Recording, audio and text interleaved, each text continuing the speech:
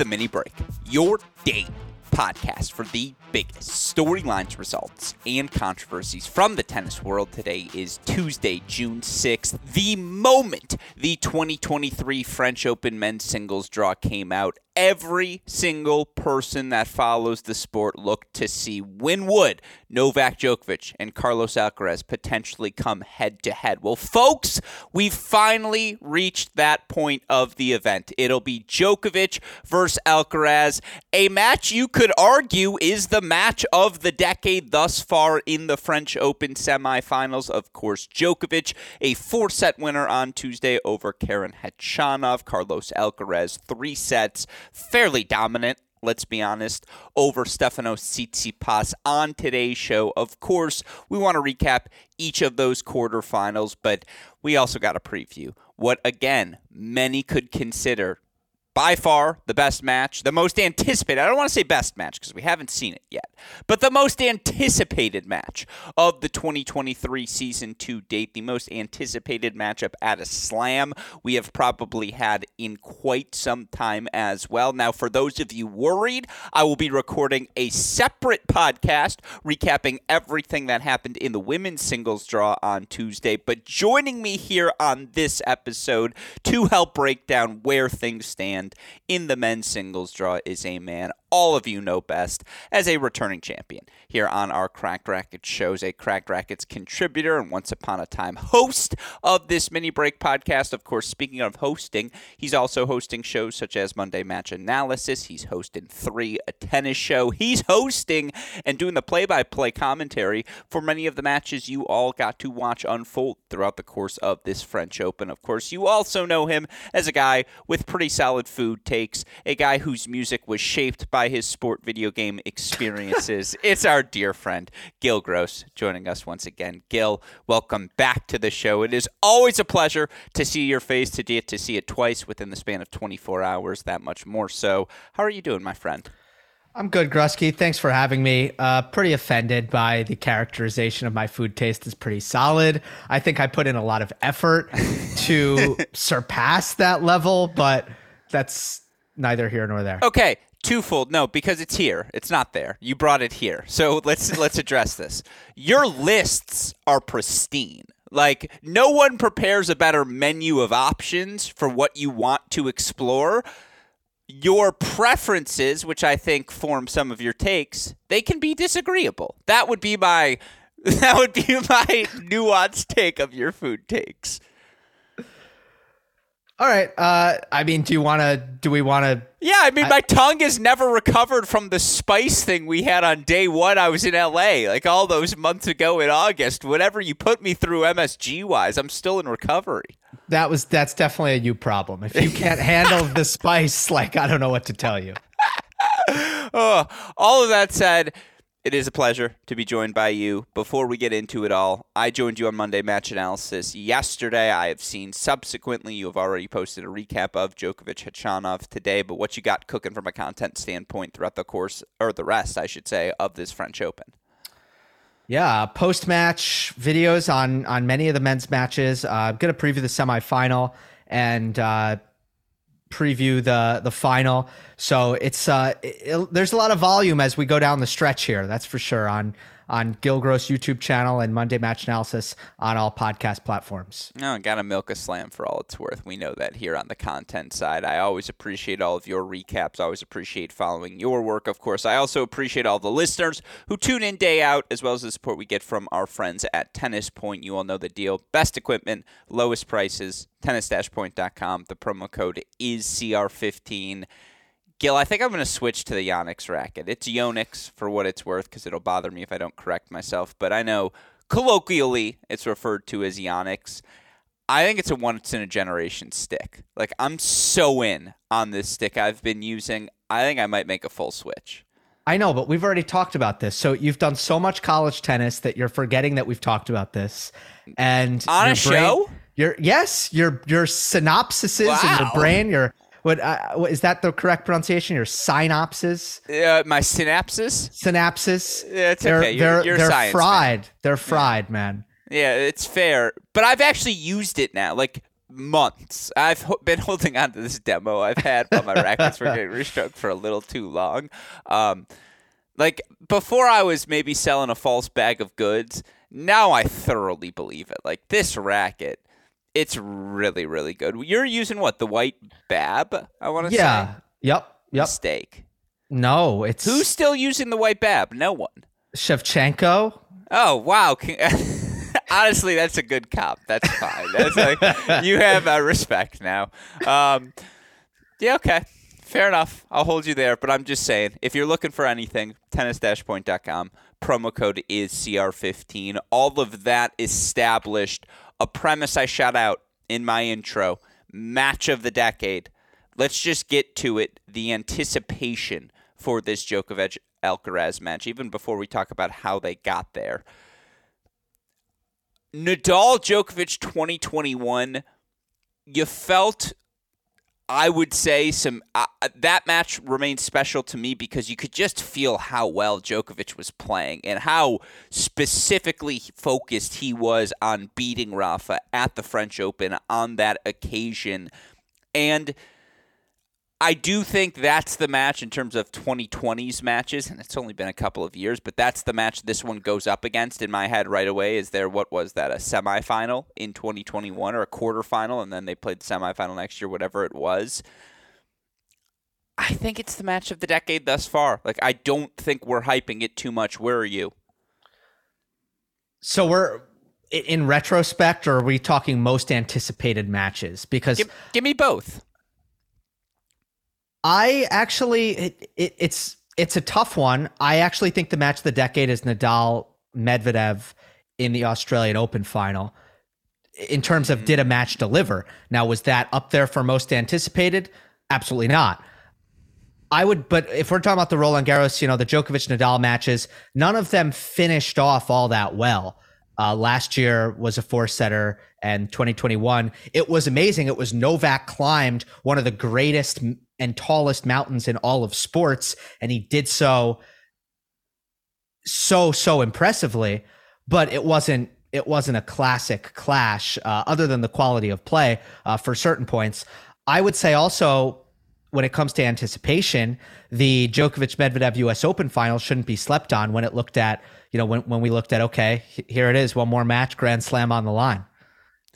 It's fair. That's a good one to throw up there. Both matches, by the way, Nadal-Medvedev in terms of best match, you're right. That's probably number one thus far. And it's too early because we haven't seen this match play out. You're right. I should have just talked on the aspect of most anticipated. Why the Djokovic-Medvedev U.S. Open final, to me, it was less anticipated, I suppose. And I'm wrong. Like, you are right. Big picture. That is the most anticipated match of the decade because if you're going for a Golden Slam, and by the way, I haven't started to. Today was the first day I started thinking in my head, oh my God, Djokovic is going to win all four slams in 2023, isn't he? Like, it's the first time that thought even entered my head because if he wins this one, he's winning Wimbledon, and then the U.S. Open becomes the real race. But why this match to me is more anticipated than that one is because of how Alex Zverev pushed Novak Djokovic in the semifinal the round prior. It just felt like Djokovic only had so many punches left in him at that point. Like, Zverev was it was the first time after a slam match that entire season where it felt like, oh my God, someone might have broken through the wall. And it hasn't come crumbling down yet entirely, but Djokovic was clearly damaged heading into that 2021 U.S. Open final. What makes this one to me? You disagree? Go ahead. I think it was the favorite. I mean, I don't remember what the. Do we have a sponsor, a betting sponsor? Anyway, I don't know what the odds were, but I imagine Novak was the favorite, and I imagine the vast majority. Now, I had picked Medvedev before the tournament, which was one of my better picks that I ruined by changing it before the final. I got so swept up into the Novak, there's no way he is going to lose the 28th match. He's 27 matches into this Grand Slam thing. There's no way he's losing the last one. But, I know what you're saying in hindsight, but I think before the match it wasn't like that. Anyway, let's go on to what makes this one so anticipated, shall we? The scarcity is huge here. Yeah. I mean, yes, you have Djokovic going for the 23rd major. So just like we have with so many of the big three matches recently, you look at the slam race and that gives it some extra build. You have the clash of generations, the incredible age gap. It feels like a matchup we'll cherish, where it's like, we know we're not going to be getting this for the next 15 years, but I think this happens all the time where, like, I don't know, when like McEnroe played Connors, it's like, oh, wow, it's the two generations. There's only going to be so much overlap here. So, like, this is awesome. We should cherish this. And I think it's one of those examples. I also think because of Novak's participation stuff, like participation issues, and Alcaraz's participation issues, not in Australia, basically they have won all of the last three majors. Well, no, they have won the majors that they have participated in, and that goes back to the last two, right? Then Djokovic, in total, they've all won the last three, Djokovic winning Wimbledon as well, if you go one before that. And lastly, it's the scarcity. We haven't seen this in over a year. And we talk about, like, why the Jets against the Browns on a Sunday feels so much bigger than anything else. It's because the NFL is 18 times out of the year, and that's why they get to own a day of the week. Scarcity makes us so much more interested. And the fact that we have been tortured for a year now, not getting to see this, makes it almost so much sweeter now that they do play. And guess what? Lucky us, we get to see it best of 5 at a major. That's the argument for why this is the more anticipated match. You're absolutely correct. It's the fact that it felt like we were going to get to see Djokovic-Medvedev do battle multiple times, even in the immediate future, let alone over a 2-3 year span. It's the fact that, look, Alcaraz just turned, 20 years old. You look for Novak Djokovic, he turned 36 this past May. We don't know how many more matches between these two we're going to get. It's also worth noting, and this part of the equation I don't think has been thoroughly explored yet, and we're still too far away to get there, but the idea of Djokovic capturing the slam record at Roland Garros of all places, like to do it there and to have all the photos now moving forward, the moment Novak took control, our photos at Roland Garros, which is ostensibly Rafa's house. Like, the only guy who can take that away from Novak is Carlos Alcaraz. And you just, again, what makes this match so highly anticipated, part of it is eye test, part of it is statistics, and we'll get into that in a little bit. But it just feels like Alcaraz is playing well enough to beat Novak. That if you're going purely based off of the eye test, who has looked the most impressive thus far through 5 rounds of play in that top half of the draw, the answer is top-seeded Carlos Alcaraz. What he did to those two in those first 2 sets against Stefanos Tsitsipas, qualifies as a hate crime in some parts of the world. Like, it was just absolute domination. And I just think, again, to get to see Novak test how Novak responds to this challenge at this point of his career with these stakes on the line, you can be sole possession of first place in the Grand Slam hunt for the first time in your career. And I know it's a match away, but this is the guy you got to get through. And best of all, it actually happened. Like, for all the prognosticating and all the hoping and the wishing to the tennis gods, they delivered it. This is the most anticipated match we have had because scarcity, quality of play, stakes on the line. Like, this is it. This is for the marbles. Yeah, I'm with you. It's been the whole year leading up to this. Yeah.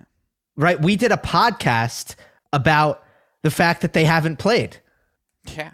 A whole podcast. Because that's how big a deal it kind of was, because there was this storyline that was very, very natural, which is the most natural storyline in tennis at any time is who is the best. And it was kind of unclear because they weren't playing at the same time.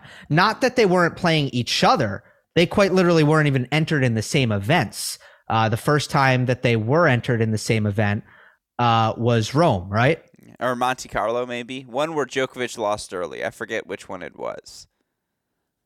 Either way, Alcaraz wasn't. I don't think Alcaraz wasn't. Maybe it wasn't Monte Carlo, but your point is well taken. Yes, yeah. I agree. I think first and foremost where we should start is with Novak Djokovic and his level of play. Because you look for Novak, you talk about scarcity. He's played 30 matches to this point of the year, 29 if you want to be specific. Djokovic 25-4 overall on the year. Today, 4-6, 7-6, 6-2, 6-4. He gets through Karen Khachanov. Now, you look at the stats, overall in the match for Novak Djokovic, I think he makes 42 unforced errors against 57 winners. 31 of those 42 unforced errors came in the first two sets. And you could see when the lights turned on for Novak in set 3, in set 4, he was having success hitting with better depth, with better aggression, not just from his corners, but even from stationary positions as well. That said, it took him some time to respond to the pace, to the relentlessness of the +1 aggression that Khachanov presented. And if that presents even any sort of problem for Djokovic in this quarterfinal, wait till you have to face the +1 that is Carlos Alcaraz in the semis. Where are you with Djokovic and his level? What'd you think of his performance today? I thought it reminded me of a player who's under a lot of pressure, Novak Djokovic, who was under a lot of pressure in 2021. And it kind of took me back to those matches where, particularly at Wimbledon and the US Open, Novak felt the pressure of going for the Grand Slam, and he kept coming out tight, and he kept losing first sets, and it just wasn't mattering. He went 9-0 after losing the first set at slams in that 2021 run. He did not lose one until the Medvedev final at the US Open. If you go back to the start of 2021 now, and you look at Novak's record after losing the first set at majors, he's 13-2. So that's absurdity. I was surprised that Novak allowed Khachanov to get away with the level that he allowed him to get away with throughout most of the second set.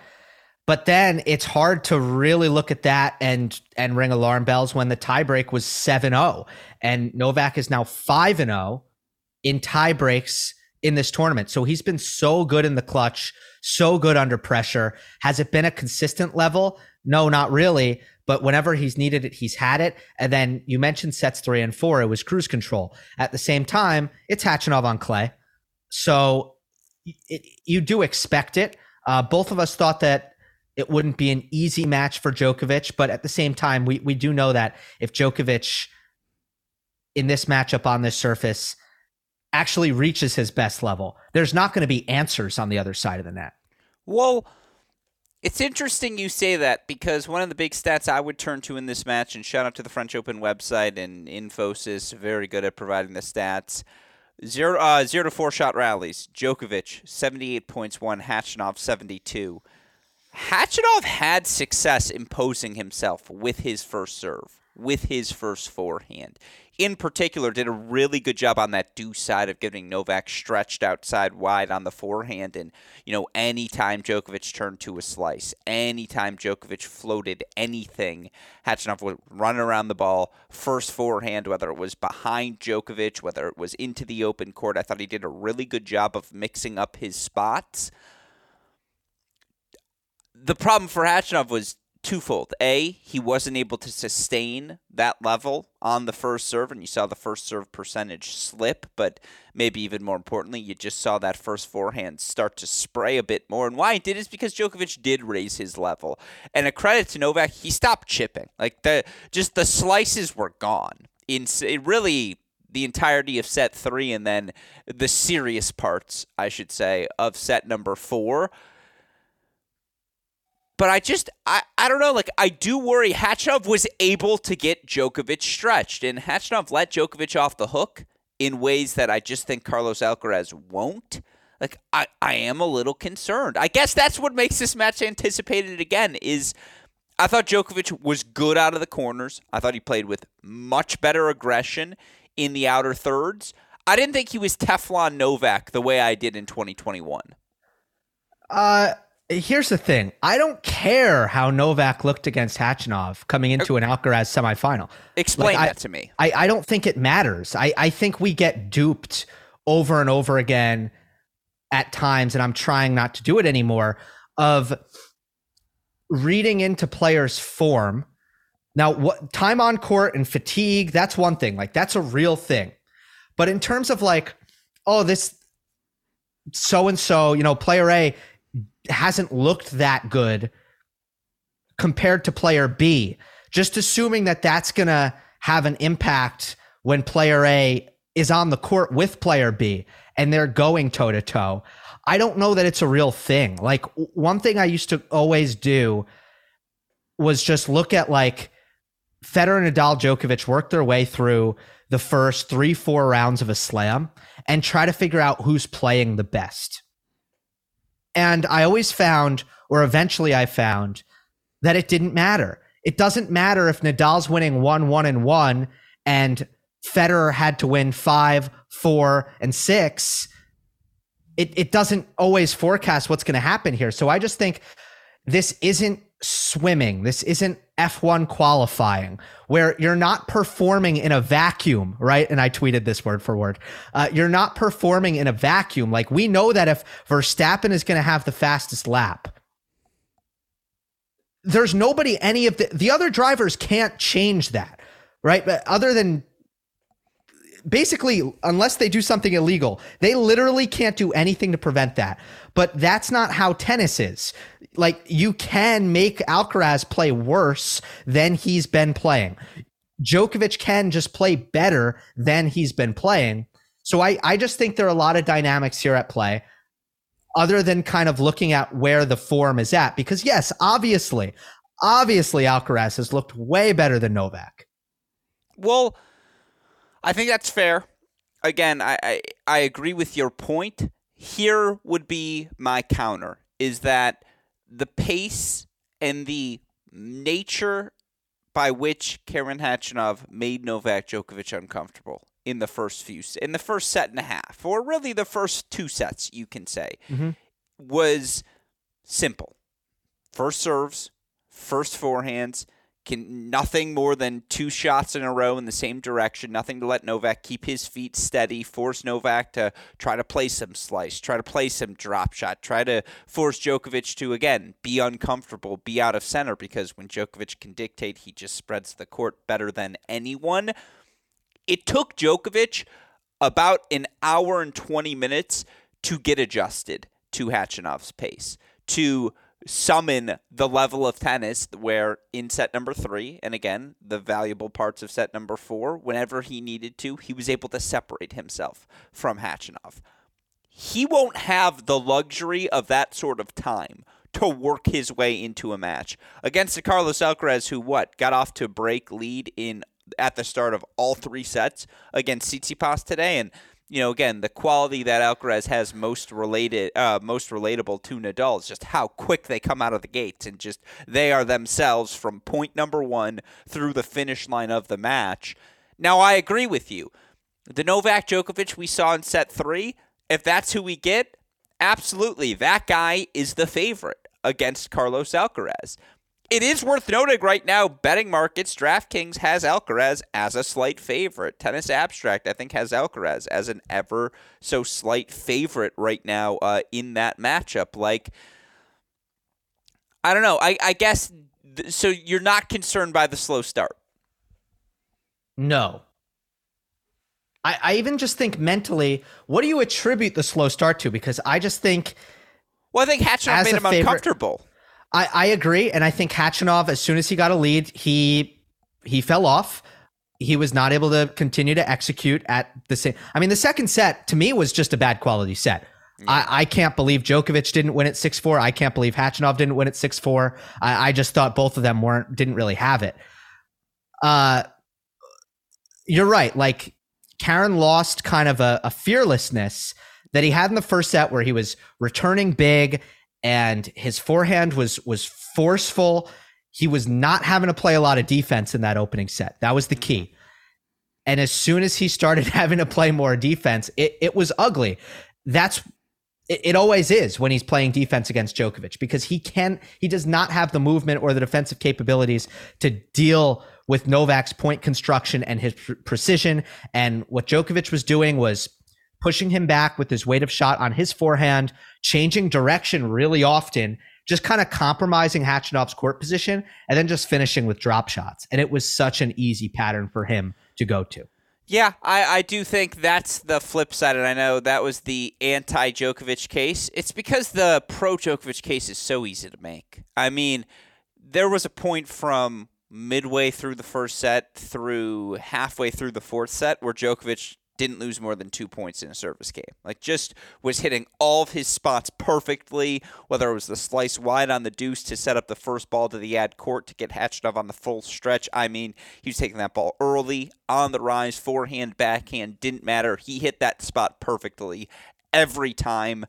You know, this latest final dominant form of world number one Novak Djokovic is the improved aggression in his +1 game. That's been the final piece that's come together in this final stage of his career. And God, did he hit his spots so precisely behind the serve, in the +1 game. He's going to have to do that against Alcaraz.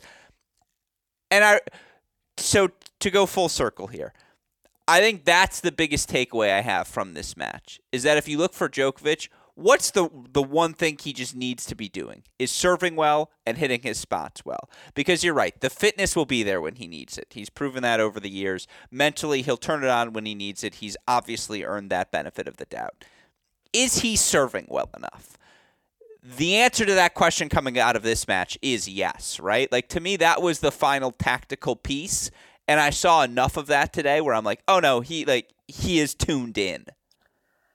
Yeah, I think I'd go another way though. If I'm looking at what's most important, I actually think the return might be more important. Okay. Sinner and Marozsan, like, what have they done to Alcaraz? They've actually crushed his serve, because Alcaraz will miss some spots. He'll give you some looks. And can you be offensive off of your return of serve? I think that is huge against Alcaraz. Whereas, I don't know that if this were a grass court, I would say, sure, maybe Novak can serve well enough to kind of take the racket out of Alcaraz's hands, and that could be a real key. I just don't know that these conditions are fully allowing for that. And I just think all in all, the serve has been a little bit diminished in most of these matches. The +1, yeah, but I'm pretty confident that's going to be there.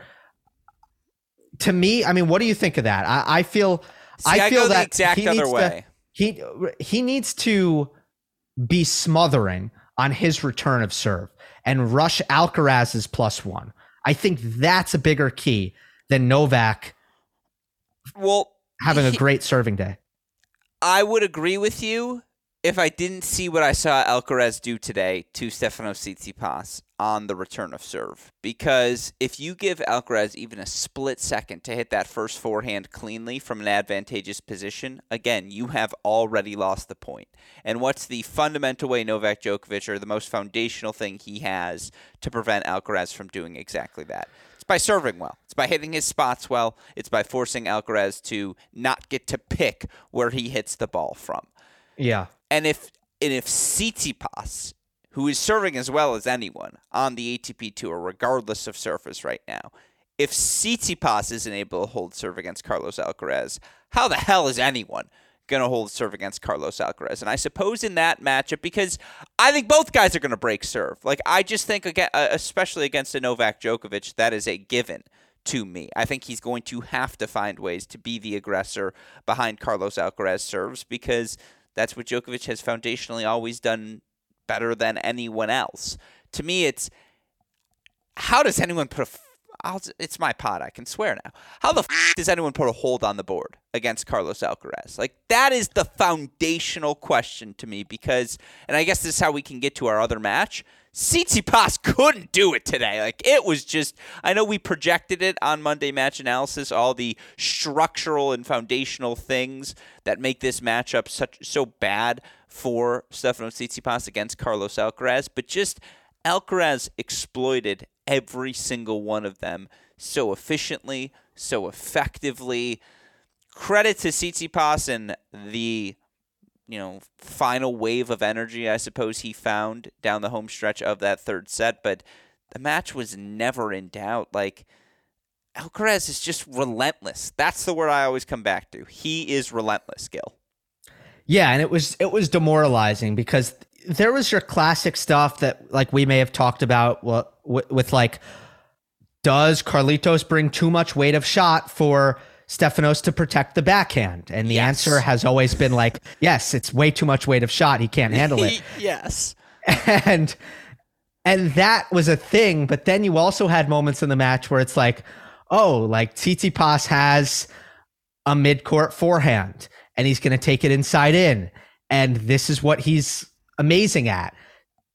And then Alcaraz is going to make like a running forehand pass. And it's like, oh, so even what Tsitsipas is good at, he can't even pull that off. It was like the full on the stretch, because it happened notably in the third set a couple of times where, Tsitsipas, who's down a break for the majority of that third set, he has two easy forehand putaways, cross court or inside out, however you want to say it. And on the full sprint, Alcaraz still gets there, fires up these sky lobs. Both of them go in. One of them, Tsitsipas, misses the bouncing overhead. The other one, he ends up winning the point. But you're just like, who is this kid? It's just like, it's ridiculous. Yeah, the defense. How often do we see when Tsitsipas has a forehand in the middle of the court, it's over because the other player just doesn't have the movement to deal with that precision and that speed, the way he takes the time away. Alcaraz's movement is, look, there's so much to love, and especially on clay. I think the way he generated his pace, the moment that really sticks out to me in the match, the one that I won't forget, was the 115 mile per hour inside out forehand. So James Blake has the record for the fastest forehand of all time, right? The 120 miles per hour, and you've seen it, right? Yeah, it's a missile. But it's a return. Yeah. So the ball is coming really fast. It's a serve, and I don't know how fast the serve was, but it's coming fast right into James Blake's forehand. And Blake takes a full-blooded cut at a serve and connects with it. And it's like, yeah, of course it's going to go 120 miles per hour because you have a cannon being met with a lightning bolt, and that's the result. This 115 mile per hour forehand, the ball wasn't even coming in hard. Like, Tsitsipas hit kind of a looping backhand, and Alcaraz is running around it. His weight is going to his left. He doesn't even have his weight moving into the shot. And it goes 115. It's one of the most mind-bending shots I've ever seen. His racket speed is just second to none. And, yeah, again, the drop shots, the on-the-run forehands. I think his backhand's gotten better. Like, I thought he hit it with a really good depth throughout the course of today's match. And, again, superficially, 36 winners to 20 unforced errors. Tsitsipas, 21 winners, 30 unforced errors. Yeah, Alcaraz, just a casual. I make 77% of my first serves. By the way, Tsitsipas only made 59%, and that number had to be probably 70 for him to have a shot in this match today because the depth on the Alcaraz return, like, you think he's giving you 6 feet of space, but because he explodes through the ball in the way that he does, that return is just on your feet before you know it, and the opportunities to serve and volley just weren't there for Tsitsipas, who goes 22 of 38 at the net. And you feel like it's a miracle he even won 22 and was over 50% because, yeah, all the passes are there, the drop shots, the short angles, the down-the-line drives. I mean, again, how strong he is on the slide is just a joke. How consistently well executed the drop shot is. It's crazy. You're paralyzed. If he is is in the ad side corner, on that ad side corner, and he is loading on a forehand, you are paralyzed. You saw that. Another notable moment, again, I believe it's third set this happens, is where Tsitsipas hits a backhand drop shot, a little bit of a bailout, and Alcaraz tracks it down, and Tsitsipas pinches forward in preparation for perhaps a redrop. And Alcaraz starts to load up as if he's going to hit a driving slice. And so Tsitsipas is on the service line, but his weight is going backwards, but he's on the service line. And Alcaraz just hits a drop shot and Tsitsipas isn't able to track it down. And you're just like, this kid's touch is so good that Tsitsipas at the service line wasn't able to track down a drop shot. And just, that's on top of the forehand he hits 120 miles per hour with his momentum moving left. It's just, I mean, again, I've got numbers. If you want to hear numbers, Alcaraz now 92-16 overall since the start of last year. He's won over 85% of his matches. If that's not enough, you look for Carlos Alcaraz already in his career. Just a laughable, ridiculous 16-9 against the top 10. You want to do 2023 specifically. He's 4-0. Overall this year, he's now 13-5 overall since the start of last season. Again, against top 10 opponents. You want to look at him as the slam since the start of last season. He's 20-3 overall now, or 21-3. Excuse me. I mean, just like he's 19, just turned 20. Excuse me. He can't drink in the United States, and he can go out and do that to Stefano Tsitsipas. It just. Even when Tsitsipas broke back, like the most shocking part of that moment where you're like, oh, maybe Alcaraz is human. Maybe he's a kid. But no, comes right back out, holds for 6-5, is up a mini break pretty much the entirety of that third set breaker, excuse me. He played one bad game, like it happens, but I don't know. I guess any final thoughts on the Alcaraz-Tsitsipas match? Any final thoughts on the Tsitsipas side of things? What do you do if you're Stefano Tsitsipas coming out of this one? Do you burn the film? Do you say, like, never again? Do you start practicing two-handed backhands? What do you do?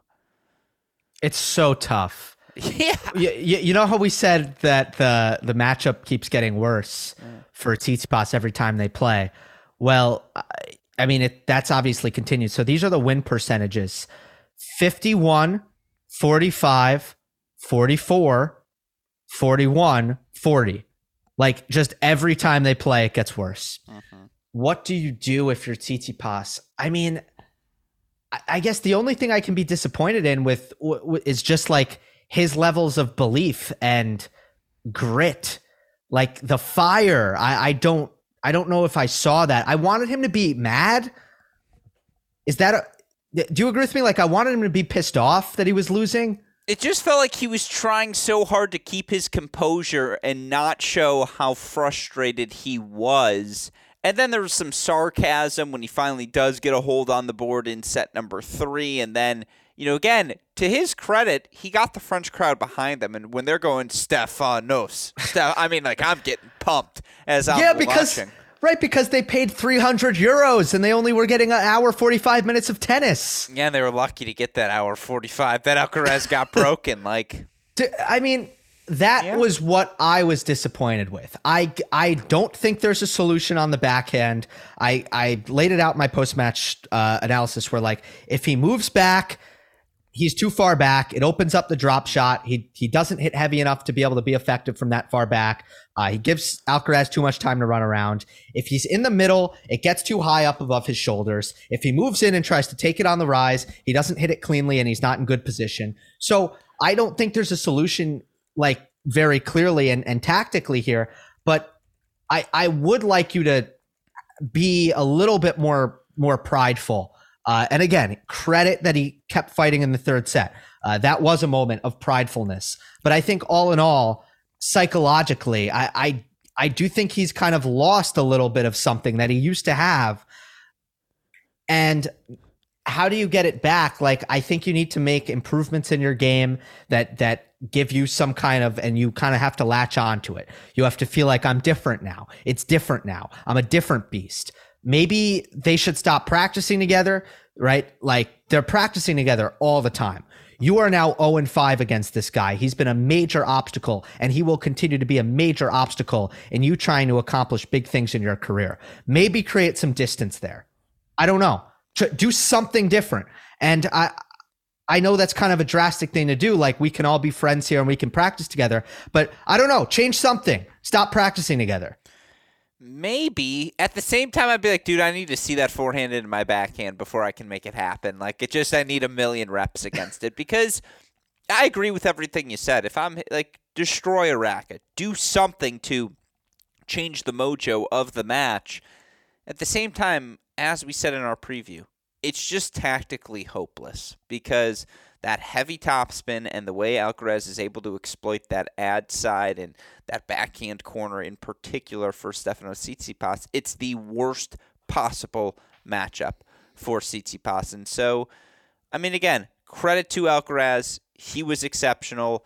For what it's worth, you look for Stefanos Tsitsipas now overall here on the season, 0-4 against top 10 opponents, 29-9. 0-5 against the top 10, 29-9 overall on the year. It's actually fascinating. His 9 losses: Alcaraz, Djokovic, Alcaraz twice, Djokovic, Medvedev, Sinner, Fritz, Khachanov, and then 2 weird ones against Thompson and Struff. But, like, he's only losing to the best. That said, you're right. The difference He lost to now, Thompson?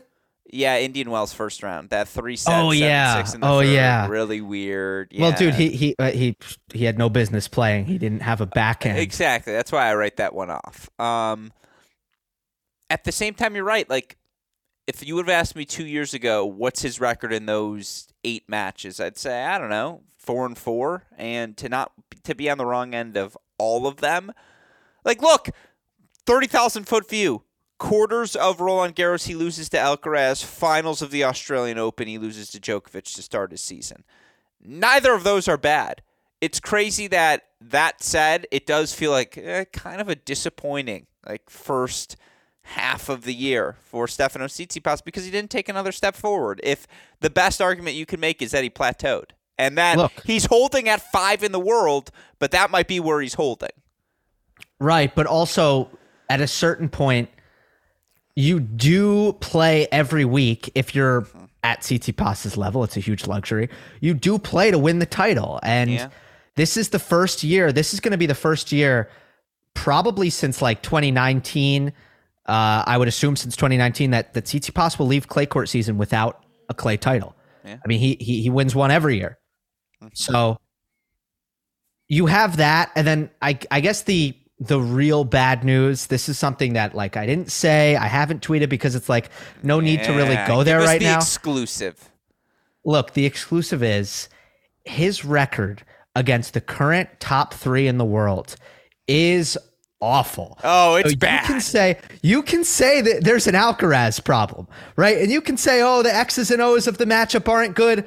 Wait, what about Novak? And what about Medvedev, who beat him on clay? What about a healthy Zverev? What about that Sinner matchup that I want to see more of? I don't think that one's going to be particularly opportune for Tsitsipas either. I have that same tweet in my... Well, that one he's done. He's played very well in that one. Yeah, but it's early.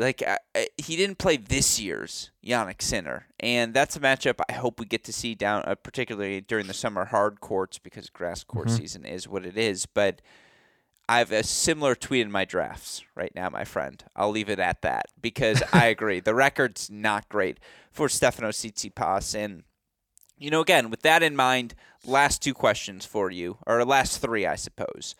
Let's talk tactics. Djokovic versus Alcaraz. What do you expect to see Novak employ? What does the Djokovic win look like? It's interesting, because the way I really think he should play Alcaraz, I haven't seen him play like this in this tournament. I feel like Novak has been playing kind of deeper in the court and playing heavier topspin with more height and net clearance, and then kind of looking for chances to step in and use the drop shot or flatten out the forehand. But I feel like he needs to stay on top of the baseline and try to play really, really fast. And I don't know if it's gonna work in these conditions. And maybe that's a terrible idea just because this is slower clay.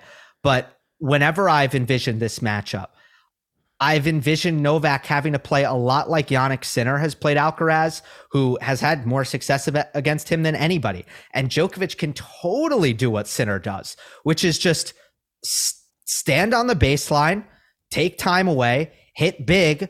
You can hit to big targets, but hit big and just make Alcaraz uncomfortable with the amount of time he's getting on the other side of the court. That's the play. My concern for Djokovic is like, oh, you're going to try to rush him on like red clay. Is that really what we're doing here?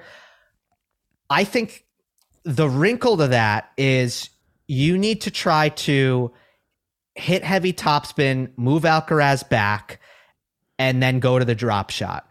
Alcaraz is going to try to do the same thing to Novak.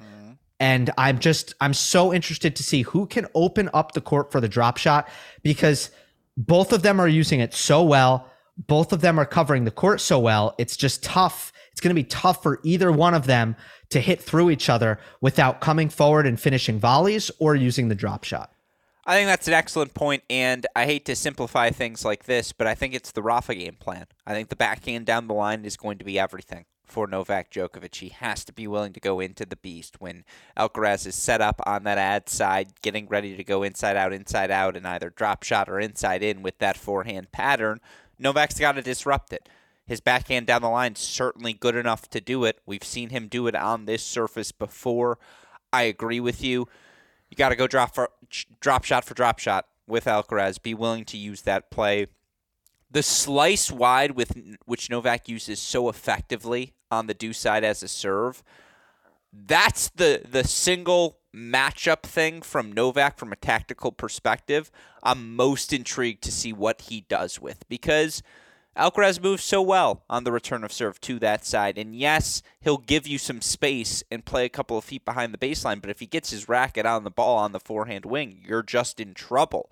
And so I wonder how quickly that tactic gets just thrown in the waste bin, or, if that's something Djokovic is going to work in with consistency. On the same side, or on the flip side, you alluded to it, and I just want your thoughts first. What do you think the Alcaraz tactics are? What are his responses? Well, in Madrid, it was a super close match. There was a clear separator, which is that whenever Alcaraz hit a kick serve, particularly on the ad side, he won the point. And it was a cheat code. I think we'll see that again in a big way.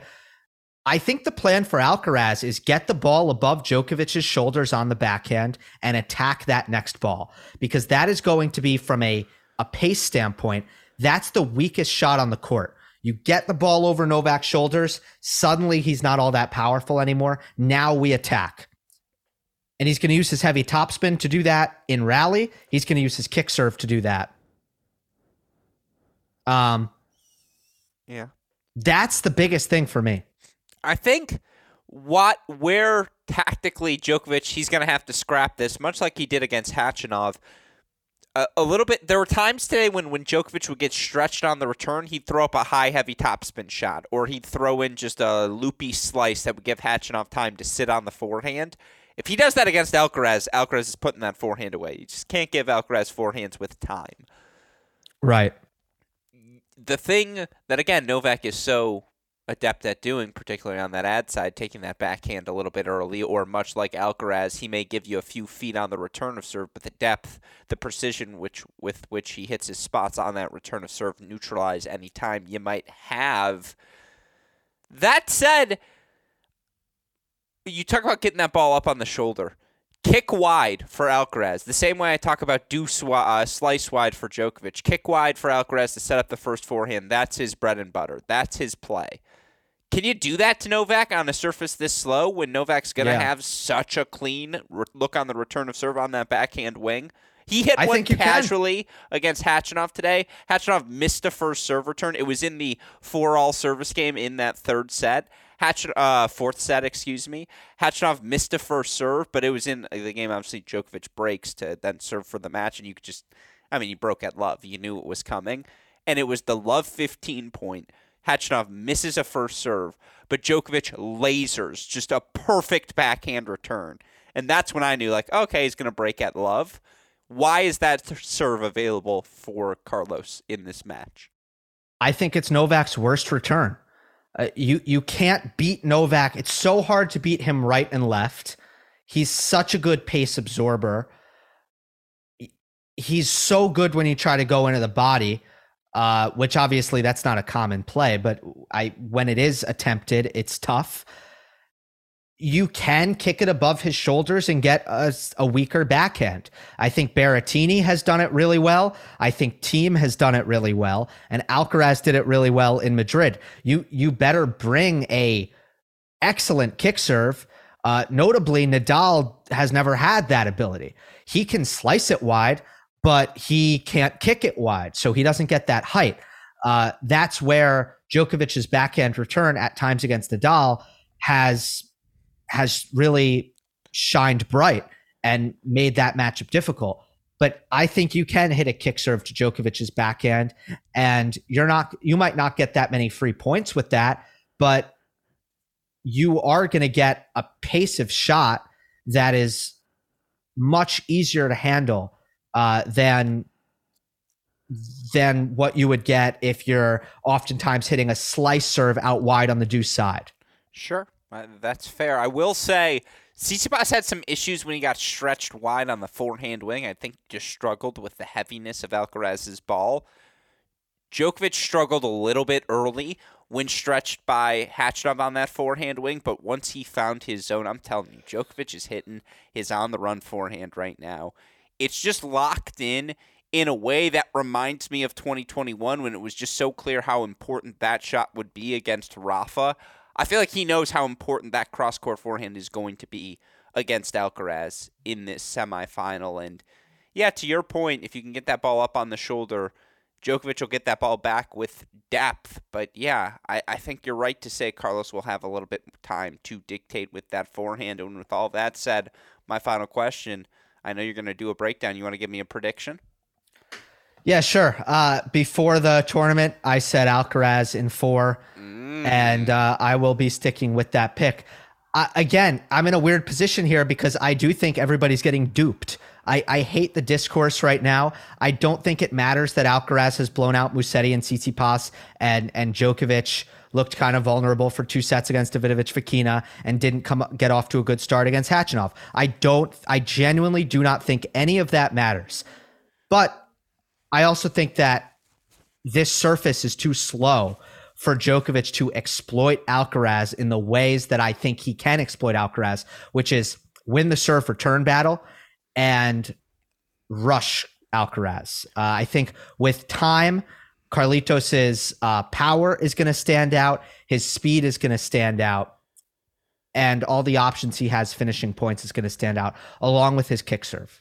Yeah, I think that's exactly it. I think what's the biggest weapon on the court?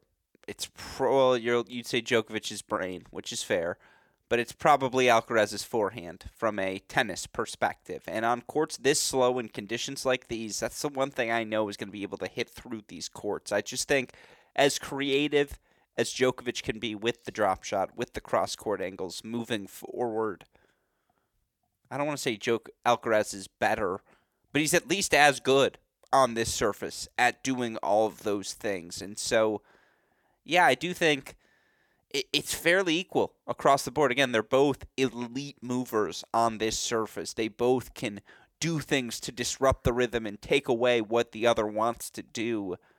I'm excited for a really good match. I'm hoping for 5 sets. I think we're going to get 4 as well.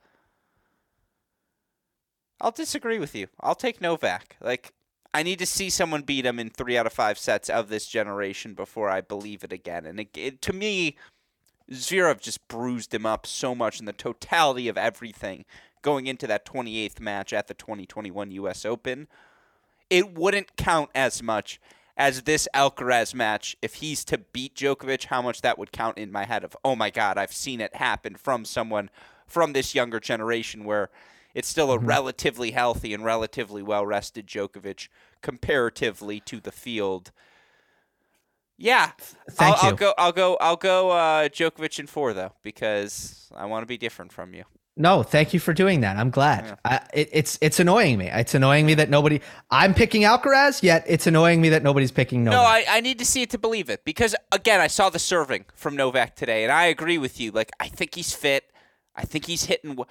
It's just that zone. It gets back to it. It's that perception of Novak has played these first 5 matches as if he has been preparing for the 6th one.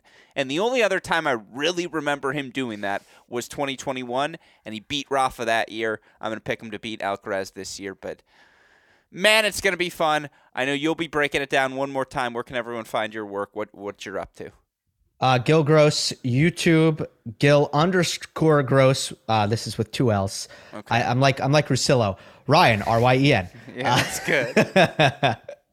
And Monday Match Analysis on all podcast platforms. I love to hear it. Well, of course, I appreciate you taking the time to join us for this Home and Home. I always appreciate the efforts of our super producer, Daniel Westoff, as well. What sort of a job does he have to do, Gill?